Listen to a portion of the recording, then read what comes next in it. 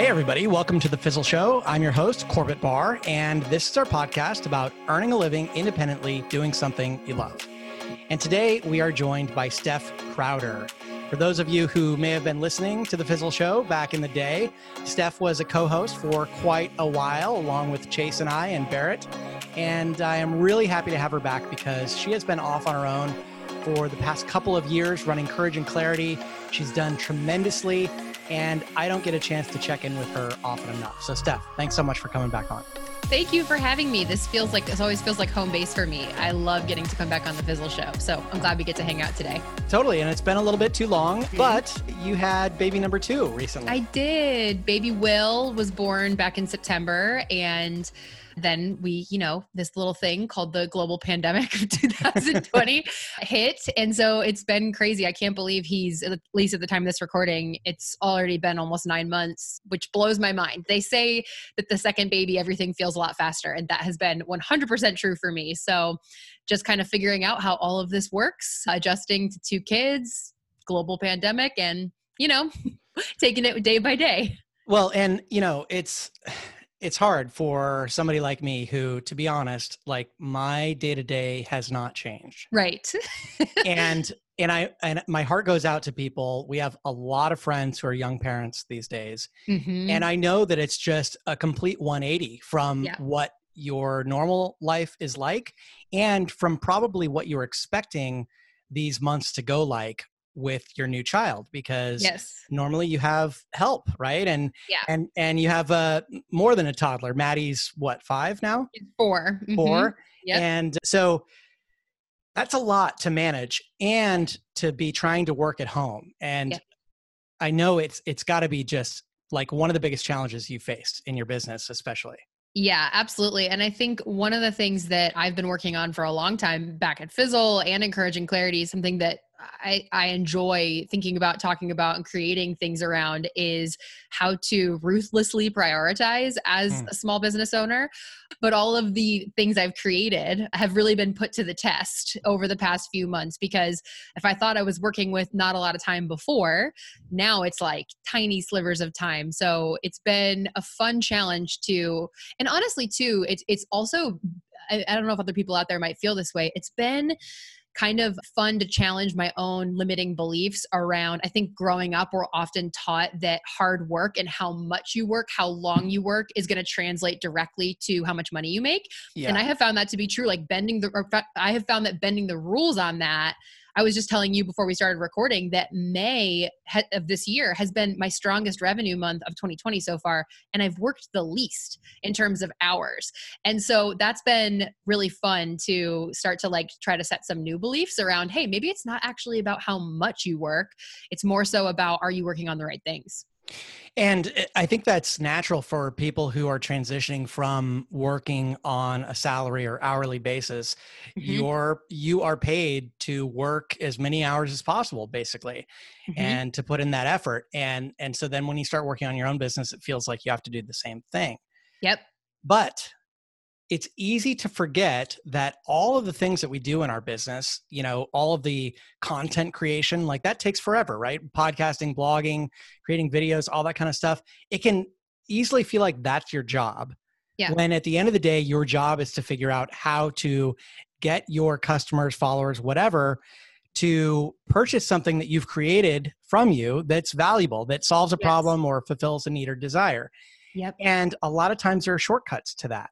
Right? Mm-hmm. There are ways to do that without having to go through the 3 years of slog of building up an audience. Yeah. So I know that's, what you approached me with for today. And I'd love to get at that, but let's also talk. I'd love to know from someone who's a planner, like you are a big time planner, and your plans have just basically been thrown out the window for this year. And that's got to be so devastating for people. I know you even teach a lot of courses around planning, how to get your year in order, all that kind of stuff. Yep. People set out their 2020 and it looks perfect and they can't wait to dive in and see how they do against their goals. And then something like this happens, totally unforeseen. Nobody could have predicted it. And all that goes out the window. So So what does a planner like you do when that happens? Yeah, it's such a good point. And I've been thinking about this a lot because a lot of folks in my community have expressed that feeling of devastation that you mentioned. That, if anybody follows me on Instagram over at Courage and Clarity, or watches any of my videos, you'll see this like giant calendar I have on my wall. I do all my videos in front of it. It's got Post-it notes and it looks really pretty. And I teach people how to plan their entire year on the wall and visualize it. So for a lot of people, walking into your office and seeing these like giant calendar pages with all the dreams you had for 2020, it's like an extra smack in the face that all of that stuff just went poof for a lot of people. And I mean, because seriously, at least right now in May, I don't even know what's happening next month. I don't know if I'll have childcare. I don't know if my kids are going to school in September. We have no idea. And so that can feel extremely deflating because initially I think the feeling is like, wow, okay, everything I wanted to get done this year is now canceled. And that's terrifying. That was how I felt at the beginning too. And then how I've adjusted over I guess it's been 2 months now, has really been more so to start to ask the question, what needs to happen in the here and now? What really matters to me? What's enough financially, like getting down to brass tacks for like going into kind of nuclear mode? Like what is going to be the amount of money that I need to bring into my family to maintain, the type of life that I want to have? And allowing that to sort of be the guiding light as you sort of gestured towards. I feel like when something like this happens, it allows you to sort of peel back all the extraneous stuff that you may have been working on, and you almost go into like minimum viable business mode. Yep. And I don't think that's a place you'd want to live in forever. Like what we're going to talk about today, this idea of like scrappy selling, it would be kind of exhausting. But in the short term, and I hope it's not this way forever, where we're living week to week, month to month, but as we sort of weather this and try our best to take care of ourselves, our families, all the stuff that's going on, I have found that just kind of asking myself, what am I doing this month? What's my number this month? Am I reaching it? And if so, how? Is really all I need to be focused on, which you're right, is a departure from my normal, like, oh, let's plan a year out. But right now, I think that's just going to bring more stress than it is comfort. And so taking that same energy and thinking about how do I make things awesome this month and trusting that I have what it takes to figure out next month when we get there, because there's going to be new information, new landscape, and there's really no point in trying to forecast that because we just don't know yet. Yeah, when the future is less predictable than normal, yeah, it doesn't make sense to have forecasts that go out so far because they're going to have to change much more than they normally would. I mean, we all have to adjust our plans throughout the year in normal times. Now it's like, who knows what's going to happen? Yeah. So I love this idea.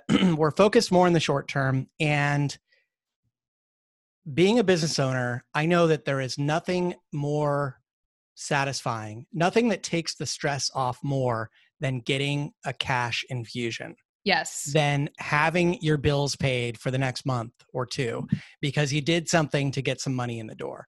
Mm-hmm. And when we're planning out a year or 2 years from now, sometimes we get a little bit, we're able to kind of hunker down and say, well, the cash is going to come, but first I need to build all these foundational pieces.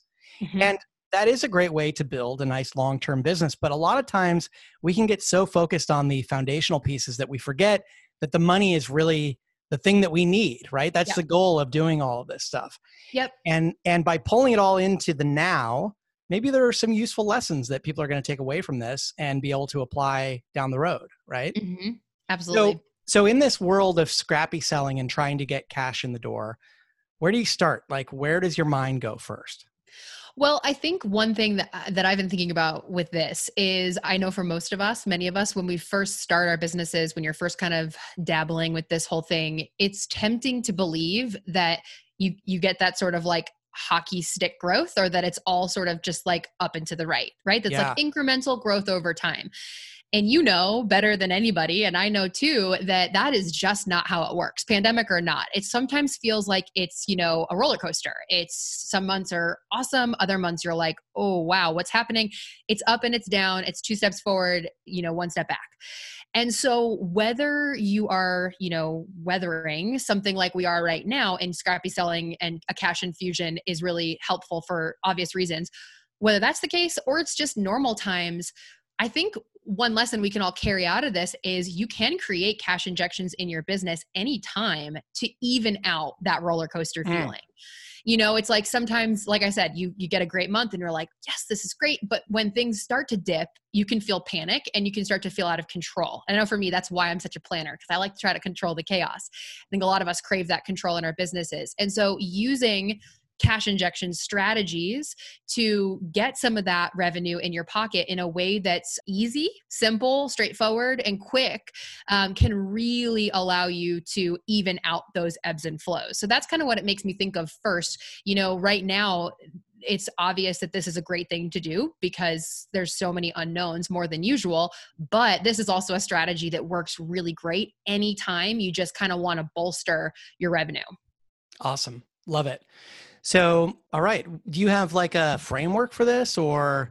I do. As it so happens. Yes. Steph, the planner, has a framework for this. What a surprise. So I think you hit the nail on the head too, Corbett. You said before that what we really want to do is sort of balance the long term with the short term. So I feel like today, as we talk about scrappy selling, we are going to be thinking more about that short term. Having the long term is really important too. And what I want to point out to start with is, as everybody is thinking about the short term, because I think it's just like I said, it's healthier to focus on that right now. One thing that doesn't change is your mission, right? Like that's the thing that stays constant. What you care about, why you do what you do, what it means to you, what it means to your customer, your value proposition. These are all things that stay constant. And I think that's really helpful to keep in mind that yes, plans change, goals change. Ultimately, goals are just there to support the fulfillment of your mission. So it's not that you're throwing out everything when you start to switch into the scrappy selling mentality. You're just kind of changing the way you come at fulfilling the same mission. So I just like to start by reminding people that no matter what you do, no matter what's happening, your why, whether it's your personal why for, the lifestyle you're trying to create, or the why of your customers, why they give a crap what you're doing, that stays constant. So it's really just amending how we come at this. So for me, I just want to mention sort of like an example of this that even goes outside of the pandemic and all of the stuff that's going on right now. Another example, I started using scrappy selling strategically in my own business towards the end of 2019 when I was about to have my second baby, which we talked a little bit about. It was August. I had Will on September 4th. And it was like late July, I would say. And I felt, anyone out there who's been pregnant and owned a business may know what I'm talking about. You get this weird surge of energy. I think maybe it's just like, what's coming and you need something else to focus on. And so I thought to myself, okay, I have the month of August. I feel, I'm about to fund my own maternity leave. That was a new experience for me because I did my first maternity leave working for Fizzle. So that was a new curveball. And so I thought to myself, if I could get a cash injection before I go out on maternity leave, that's going to allow me to really unplug. I wanted to take September through the end of the year totally off. And so I put together my first real scrappy selling offer with that goal in mind. And so before we get into what this framework looks like, I think it's really important to have a firm understanding of what your number is on a monthly basis. So we talk a lot over in Fizzle about minimum viable income and what that number needs to be so that you can put food on the table, support your family, have the kind of life that you want. For me, going into my maternity leave, I knew that my business needed to bring in roughly $10,000 a month in revenue. So revenue, not what I'm taking home. And so I figured, hey, if I could put together a quick kind of high level coaching program for 7 people in the month of August, I could generate a whole extra month worth of cash that way. And that's exactly what I did. I just used my current audience to fill that. And it was so fun. It was so aligned. It was keeping me in my zone of genius, which is really helping people get their businesses off the ground, create traction, and make money. And I did that, and it bought me like a whole extra month of maternity leave. And it just made me feel that much more confident in taking that runway. And so that's really the first, pre-step before I get into this framework is you really want to know what that number is for you in your business and in your life. Because if your answer is, well, the more money I make is just that's what I want. I just want as much money as I can make. You probably know this too, Corbett. That is like a financial treadmill, and you never feel like it's enough. I know people probably think, I thought it would feel like enough. It's never enough. And you're always feeling like you can't unplug and that you can't relax because there's more money to be made. And so, especially during a time like this where we're going through crisis management, you really need to know what that number is for you so that when you hit it, for example, for me, it's May 20th, I'm good for the month.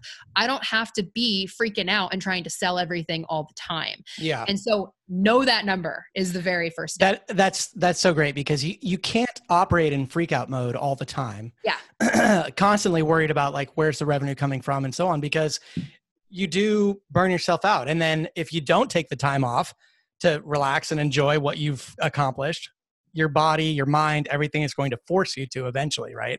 If you just stay in that fight or flight mode the whole time. Yeah, exactly. And I've actually spoken with people, this sounds crazy, but when you're in that freak out mode, when you always feel like you need to be making more and more and more, many people actually don't look up and realize that they've made like a crap ton of money, like way more than they actually need. I've had students and clients of mine say, I had a $60,000 launch and I didn't even know because I didn't even look at my numbers because it just never felt like enough. And so that really happens to people. I've had people who dig into their numbers and say, I didn't realize I even made enough money to pay my mortgage this month. And so when you know and you have that connection between what you need and what you've already made, it suddenly becomes very doable because you can say to yourself, okay, for the month of, May, I need 10K in revenue in my business. What do I have accounted for? And what's that gap? And that's really where you can figure out, okay, I need a 3K cash injection, 1K, whatever it is. Knowing what it is before you get started it makes you feel empowered versus that freak out mode. And one other thing that this brings to mind, Steph, if let's say, you have some cash infusions in mind, you have your number in mind, and all goes well, and you end up like earning more than you need to make that month. That's a great feeling as well. But that gives you a buffer. And that buffer can then allow you the next month or the month after to go back into more long-term building mode so that you can smooth these things out over time so that you're not always in scrappy selling mode. Yes. That's not the goal, like you said earlier. You don't always want to be fighting for, the next bit of cash. So when you do, then use that money to basically pay yourself to reinvest your time back into your business. That is such a good point. And this is just as an example, it's not like this for me every month, but I was way ahead in May and I realized that. And so what I did was I paused on launching, selling, going crazy. And I said, I'm going to use this month to batch new content. I'm going to batch podcast episodes. I'm going to create some new videos so that I have content rolling for the next quarter. Now, if I didn't have this awareness, I would have hit my number and just kept going, kept like doubling down on the craziness, just kept thinking, okay, I got to bring in more and more. But like you said, because I was over my goal, I thought, oh, great. Now I can switch my brain over to content creation mode because it's every bit as important to grow as it is to sell, because then you're not going to have any new leads next time around. Yeah. Or in times like this, you can use that extra time to tend to your family, because you may have been neglecting them. Maybe you need to write new lesson plans or whatever you're doing at home these days. We just went over my wife bought a chair for her studio and we went over to pick it up. And the guy said, yeah, we're selling all this furniture because we had to turn our basement into a classroom because they have 2 kids at home and they've already heard that school's not starting up anytime soon. So who knows? Yep, exactly. So once you have that awareness, that part is so critically important. If you think into yourself, okay, I could really use the cash injection, that sounds great. The first step that I'd love to talk about is this idea of identifying your low-hanging fruit. Okay. So learning to work with what you already have is a really great way to approach this. So I have a little bit of a visual. I know we're on a podcast, but I encourage you guys to just kind of think along this with me. If you were to imagine a Venn diagram with 3 different circles, imagine that they're overlapping. And the criteria here is quick, fun, and easy. And in the middle of that is your low-hanging fruit.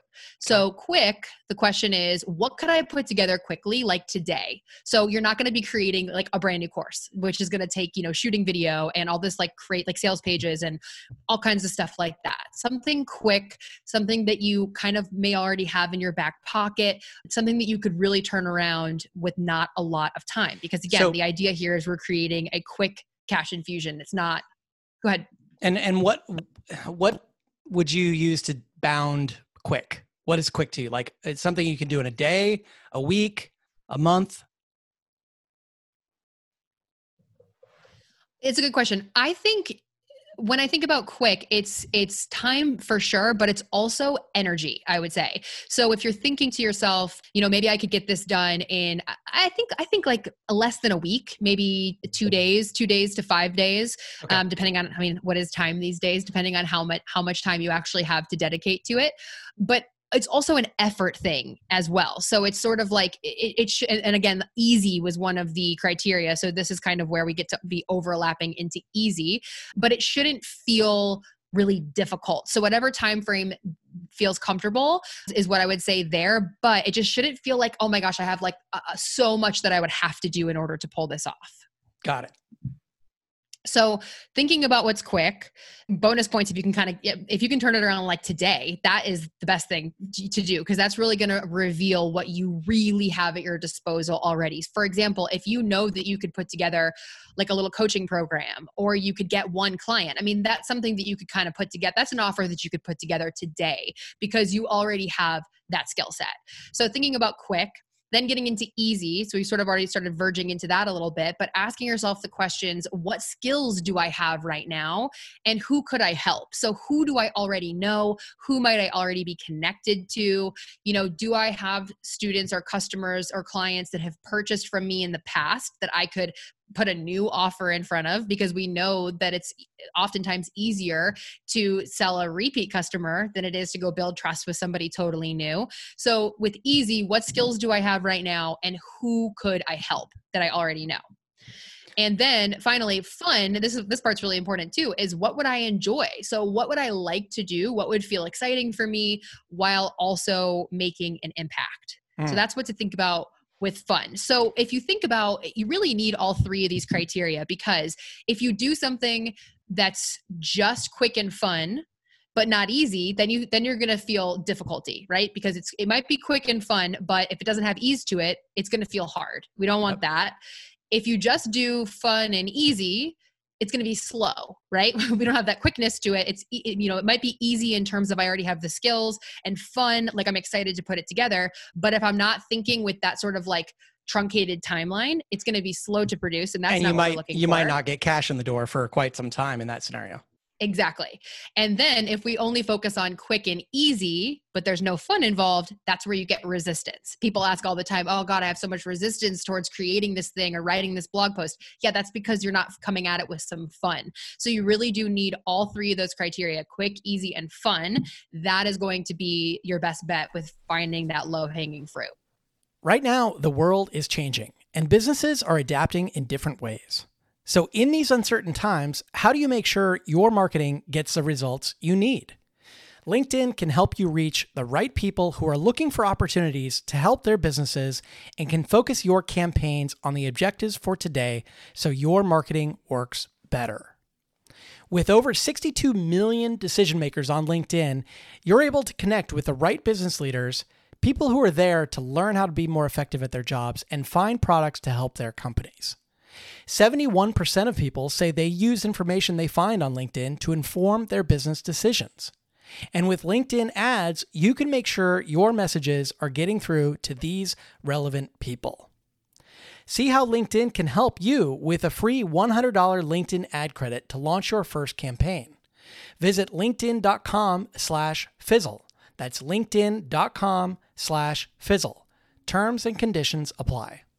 So let me share an example of something that I did recently that was low-hanging fruit for me that I think meets all three of those criteria. So when this whole thing started back in March, when the pandemic hit, everything was being locked down, I started worrying myself, right? There's uncertainty. And you wonder, what is my business going to look like 3 months from now? Are all my customers going to dry up?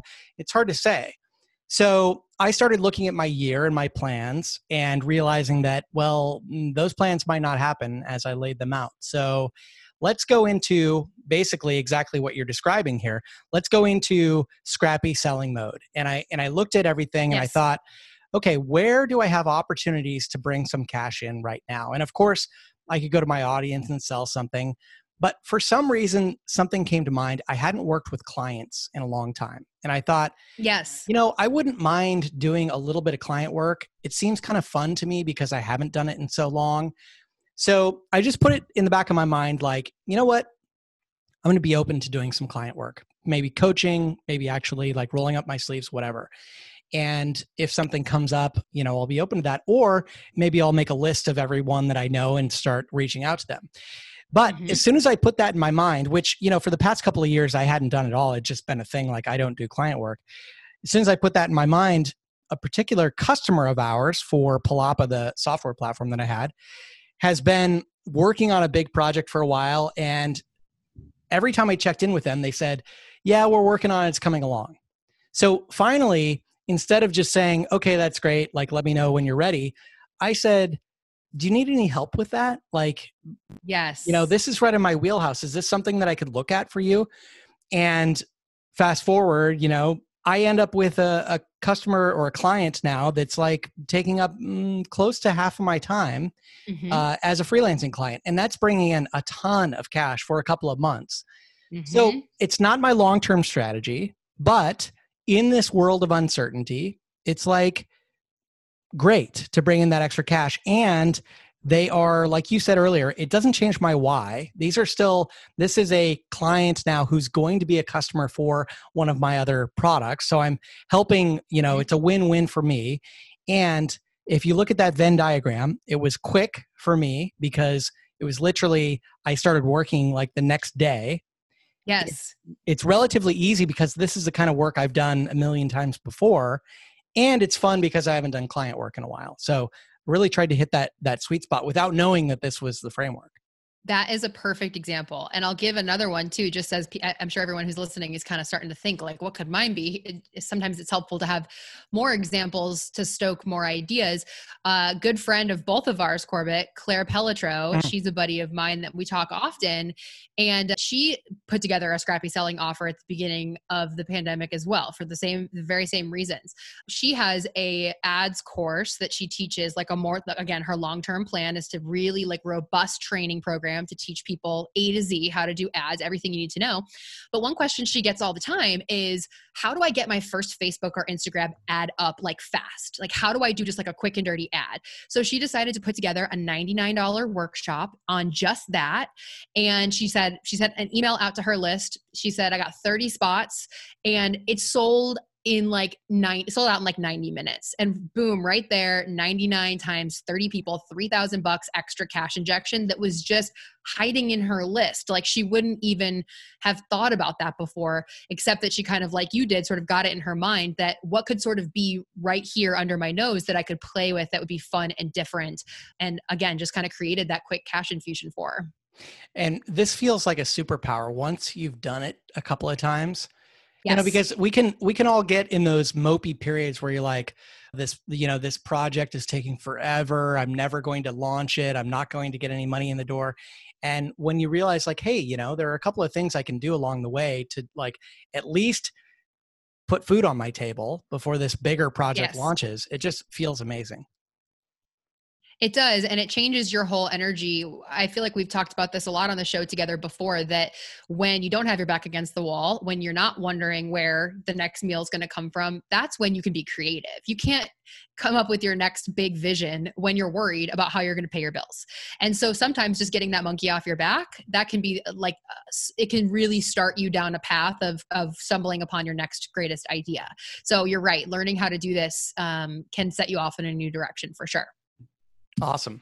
All right. What's next? So we've got this picture of quick, easy, and fun. Yes. And I call that the low-hanging fruit. Once you kind of hit that 3-part trifecta, that's your low-hanging fruit. So once you think you may have stumbled upon that, the second step here is what I call the dip-a-toe method. Okay. So sifting out interesting parties and sort of getting your first mini yes. So let me sort of talk a little bit about this. Your goal, once you kind of come up with the idea, you're thinking, okay, I have an idea for a paid workshop, or in your case, Corbett, like maybe I'll take on some freelance clients. I haven't done that in a while. Your first step, I think, think the easiest thing to do is to start to kick some warm leads to the top and get a first mini yes. So the first yes is not, oh yes, like sign me up. I want that. Like, let me pay, which a lot of people, I think, understandably sort of get that part wrong. They think, okay, who am I going to sell this to? I think the first yes you want to get is a yes to the concept. So yes, this solution or this idea sounds interesting. So the way to do that would be to go to your audience, whether that's social media, your email list, previous clients, whatever you have, friends, like you don't have to have much here in order to try this. And just putting it out there and saying, hey, I'm thinking of creating a workshop about your first Facebook ad. I'm thinking of, taking on some freelance work to help project manage software, whatever it is that you're thinking of creating, putting it out there to people and just starting some conversation to see if there's even any interest is a really great first step.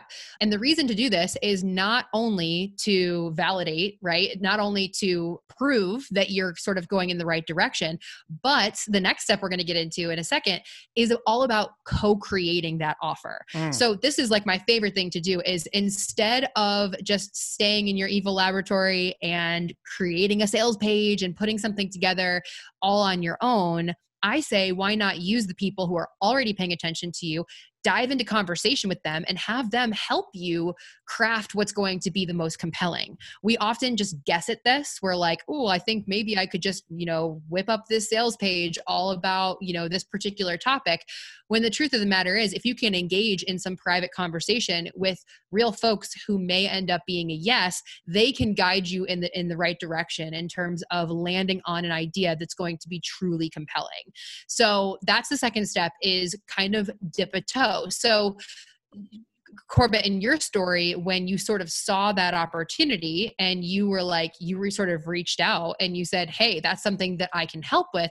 To me, that's exactly what you were doing, is you sort of put it out there that this is something that you'd be interested in helping with. And then that conversation was started between the two of you and you could kind of like hammer out what that looked like. So before you just go racing into trying to sell something, stop and start to have some casual conversation with your audience to figure out where their interest even is. And then the co-creation thing, I love that as well. Is that a separate step we're going to talk about here coming up, or? It is. Okay. It's the next one. Awesome. But we can go to it if you want to. Well, I was just thinking how you would do that. My mind immediately went to like that mode. So yes. Yeah. Well, let's talk about it because they kind of do go together. So I feel like that second step is pretty straightforward, right? Like putting the idea out there. And let me see, I have an example. Let me see if I can pull. Here's just an example of what that dipping a toe can look like. Let me just share a real brass tacks example of this. My favorite place to dip a toe personally and to do scrappy selling is with, I already hinted at this, is with my current customer base. Just because those people, they have trust times a million with me. I've helped them get, results before. And so, they have money, they're willing to pay, all that kind of stuff. Exactly. So what I did back in that story that I told about my sort of like August 2019, I think I called it like an intensive, like a month-long intensive. I went into my paid community of my students. I have a training program called Crickets to Customers. That's the primary way that I serve people. And I just made a post, and it's like, I'm not going to read the whole thing, but really what I said in a casual way is I just said, do I have people in here who would be interested and excited about a 4-week intensive coaching experience with me? I'm having a baby in September. Here's kind of what I'm thinking. Month of August, 10 people or so. There'd be customized critique and feedback, weekly coaching calls. And then I said, this is just something I'm kicking around. So if it sounds like something that you would jump on, can you just comment here?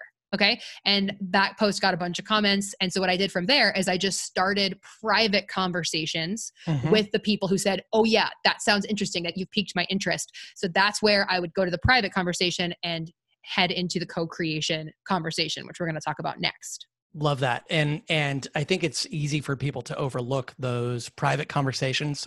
A lot of times we feel like it all has to be like mass communication through an email list or something, but you can learn so much by having those, side conversations that are happening sometimes over chat or over email or whatever.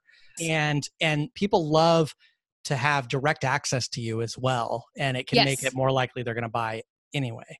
I'm so glad you brought this up because I really do want to mention this. I think sometimes all of us are hesitant to do this because we make the mistake of thinking that it's going to erode our expertise to ask for feedback, right? Because we think, oh, I'm supposed to have this all figured out. My offer is supposed to be, this polished, beautiful thing.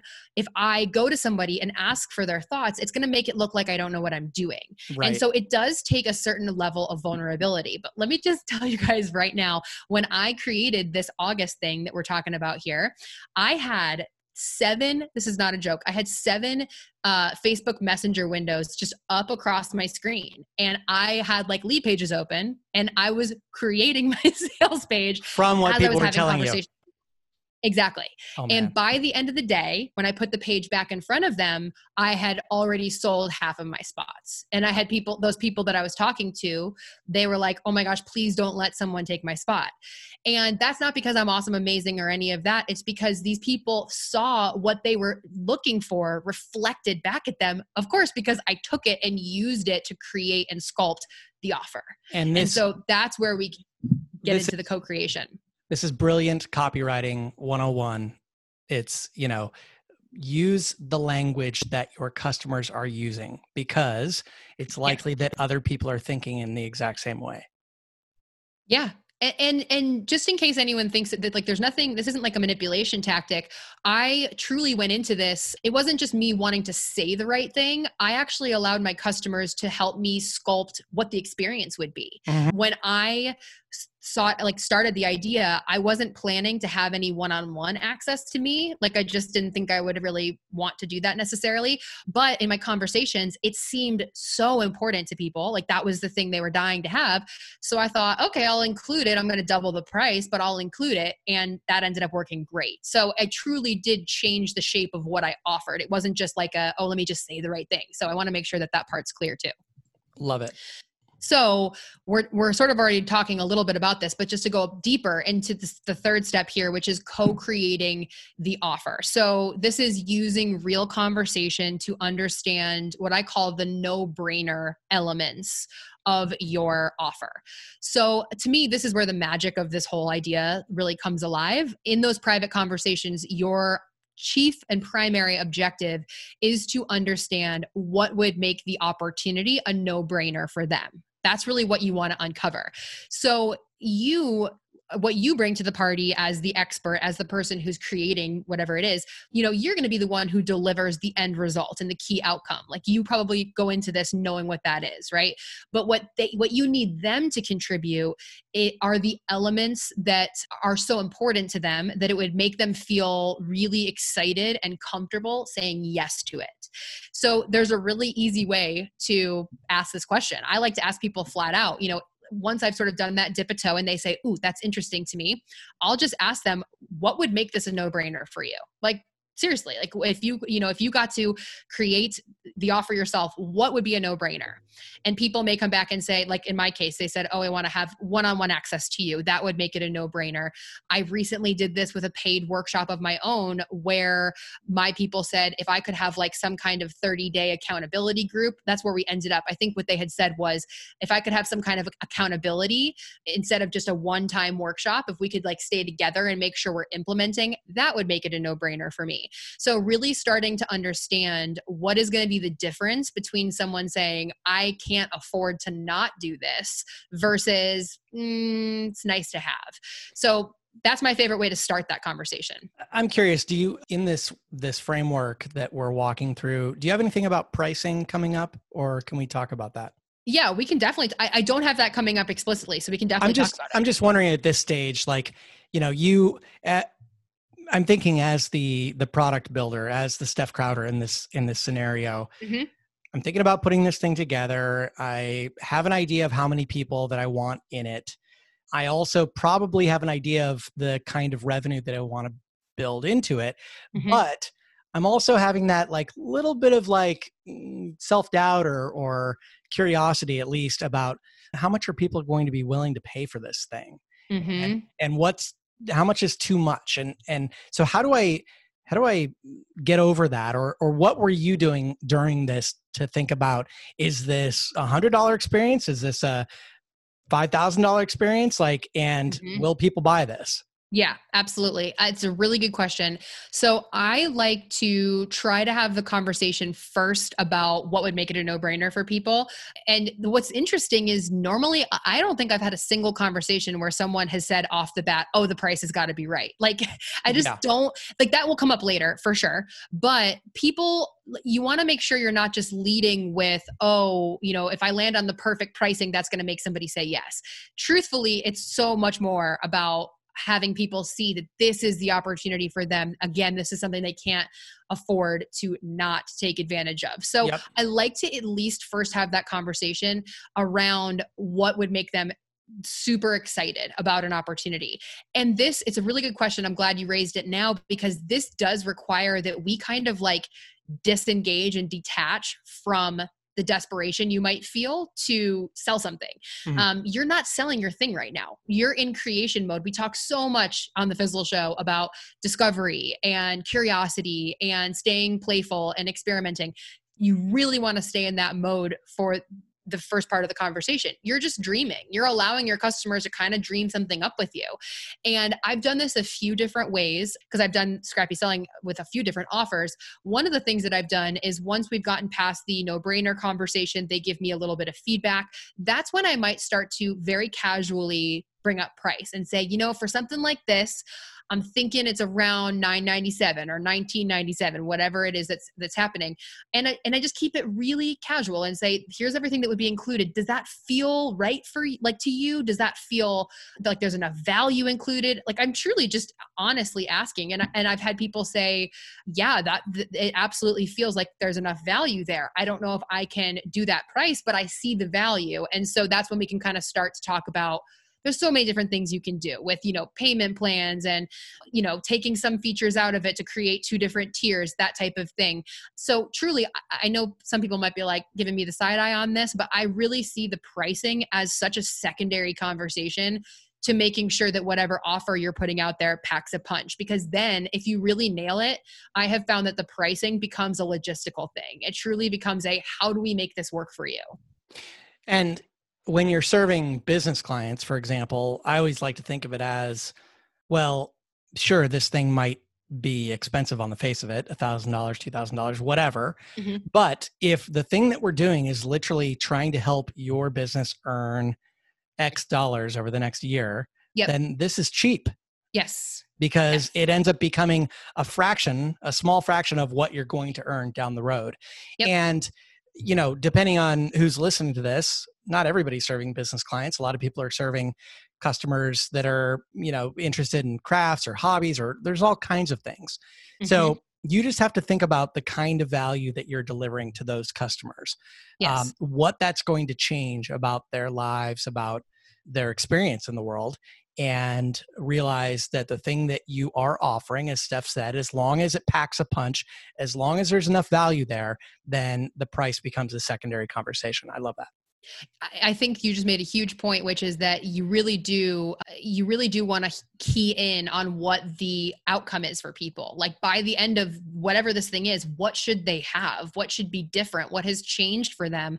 Once you make people really zone in on that, that's where the excitement begins because they start to be able to see what's possible for them and they can get excited about taking the steps to get there. So I think that's a huge part of this for sure. Awesome. So then that just really leaves us this sort of final step here, which is trying to book people, assessing and tweaking. So we're always in the business of assessing and tweaking and playing and changing and mixing it up and seeing what's working. Ideally, here's what happens. So if you are doing a co-creation conversation, you put together the offer, I like to put it back in front of those same people. And I ask the question, not, hey, are you going to buy this? But am I in the ballpark? Like, what do you think about this? Am I hitting on it with this page? Do you feel like this page I've created, this offer I've created is reflecting the conversation that we've been having? And one of two things is going to happen typically. One, someone says, okay, hold on, like, please save my spot. How do we make this official? Okay. Obviously, then you know that you've done great and that you're good. Sometimes you'll put that back in front of people and they'll say, this is cool, but, or let me think about it. And that's where I really like to try to dig into those hesitations and figure out for the most part, I feel like that generally means I'm not quite there yet. And that's okay.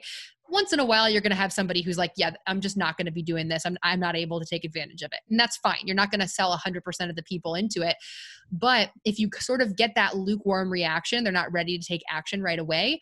I just like to come back to them and ask some version of, what is like, knowing that you can't hurt my feelings right now, what's giving you pause? What's missing from this? What's making you feel like maybe it wouldn't be worth it? And that's the question that I feel like most people are too scared to ask. And it's my favorite question to ask really anytime one of my offers just doesn't feel like it's hitting. And I've had many of my community members actually come back to me and say, I can't believe you're asking me this question. Like, I feel they're like excited about the fact that I value their opinion enough to tell me what needs to change, because most companies, services, and products aren't going to do that. They're not going to take that sort of customer feedback so directly into account.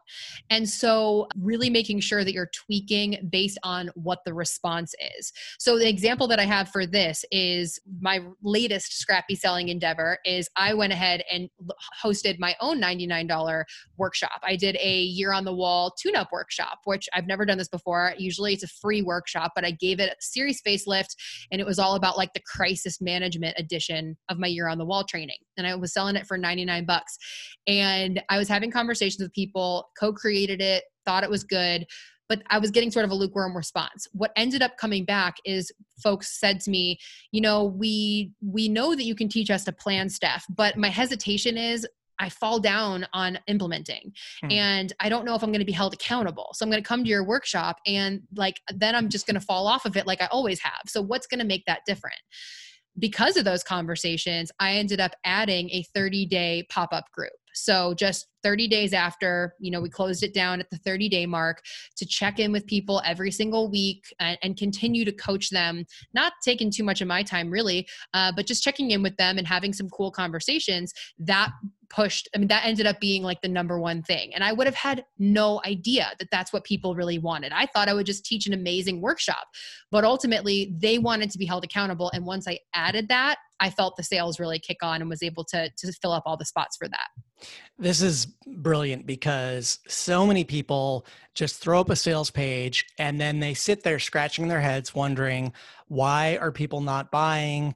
And they have no idea how to get feedback. They think that people are just going to like magically email them and say, hey, I don't want to buy this thing because of whatever, but that's not going to happen. Mm-hmm. And we should expect that this is the advice coming from Steph, because Steph has an amazing course inside of Fizzle called Customer Conversations, which is all about talking to your customer because your customer has the answers. Yes. And the amazing thing about this is not just that you're going to get this feedback that's going to help you transform your product or your sales message, but also if you ask customers questions and get them to think about what would make them want to buy this product, you're putting them in the mode of considering the product and whether or not they actually want to buy it.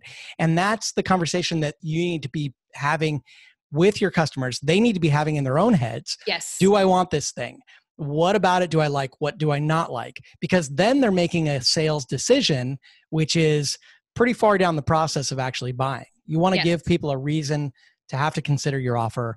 A deadline is great, but also if you're able to get them questions in their head swirling around, what do I like about this? What don't I like? It makes them much more likely to buy.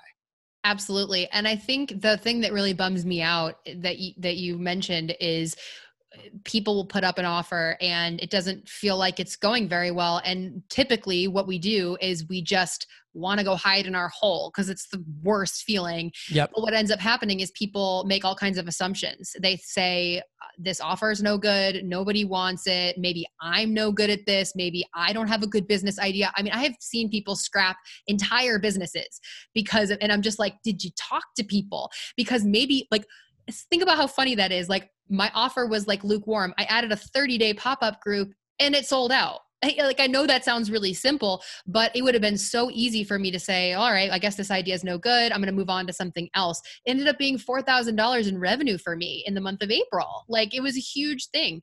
And so I I never would have happened upon that idea without getting vulnerable enough to have those conversations with people. So much easier to just assume that it's not the right idea. And that just is not the case. Steph, this is amazing. This whole framework is just so clear and easy. Like all of your trainings, you're known for laying things out. Obviously, the analytical planner mind that you have translates very well to being a great teacher. And I want to point people to a couple of resources if they're interested in checking out more from Steph. The first is Steph has a free workshop you can take over at her site. It's called 6 Steps to Go from Crickets to Customers. And Steph mentioned that Crickets to Customers is her big flagship program. This takes a lot of that and distills it down to the 6 steps that you need to know how to go from nobody's paying attention at all to I have actual customers who are loving what I'm doing and they're putting money in my pocket. So this is a free on-demand workshop training. You can go to courageandclarity.com/workshop for that. Also, if you are interested in trying Fizzle, which is our premium training and coaching program that we run over at fizzle.co, inside of Fizzle, you will find Steph's flagship Fizzle course called Customer Conversations, which we talked about just briefly before. That gets all into how to have conversations with your customers so that you know what to create. And a lot of times this happens long before you're even connected to those people as like audience members or previous customers. It can happen at any point in your business, and it's incredibly valuable. It really holds the key to making more sales. So check both of those out. Steph, anything else to add to this for people who are thinking about how do I get a quick cash injection? One thing that I noticed was that we're really talking about either offering services or pre-selling something. We're not talking about hunkering down and creating a whole online course, because that's not quick. That's not easy. That's probably not fun either. It doesn't meet those criteria. Yeah. And as soon as you commit to like creating an online course, next thing you know, 3 months goes by before you have it out there. So we're talking probably about offering services to people, or at least pre-selling something that you're going to deliver over time so that you get the money in the door and you're able to do this whole thing, as you said earlier, within a week or so. Absolutely. I think the last thing I would say is just don't overlook what you might already have right in front of you. Corbett knows this about me. We've been friends and work together for a long time. I am the first person who likes to take on a new project. I know we all like that sort of like shiny new project feeling. You'll often find me at the beginning of a project more than at the end. It's just my personality. But so I can tell you more than anybody, looking at what you already have that has probably been like one of the biggest things I've learned over the past couple of years of doing this on my own is you really want to make sure you're helping the things that you already have, the things you already know how to do, double and triple down on those things. See if you can get the most mileage you can. In your mind, you might be thinking, gosh, I've done this a million times. Like who else is still going to want this? But like, here's the thing, the customers who are out there don't have that same perspective that you do. So think about what comes super naturally to you, like what Corbett said of, he can manage projects for people in his sleep probably. And so that's an amazing idea for a Scrappy selling offer. So think about the thing that just comes super naturally to you. Oftentimes I find people kind of waiting, feeling like they need to have certain things in place before they go out there and sell. And what I can tell you right now is you can get started with this today. You don't need a sales page, website. Just get started with what you already know, because chances are there's somebody out there who needs that. And don't forget about the fun. If you're feeling any kind of resistance to this thing, just ask yourself, like, what could I do to make this more exciting for myself? Because if you're engaged, then customers are going to feel that. It's going to make the project much easier. And what are we doing if we're not having fun in business? Absolutely. Steph Crowder, thank you so much for being on the show. We should also mention that you can find Steph over at her podcast, Courage and Clarity. You can find that in any podcast player. And I'm Corbett Barr. You can find the show notes for this over at fizzleshow.co. And until next time, thanks for listening to The Fizzle Show.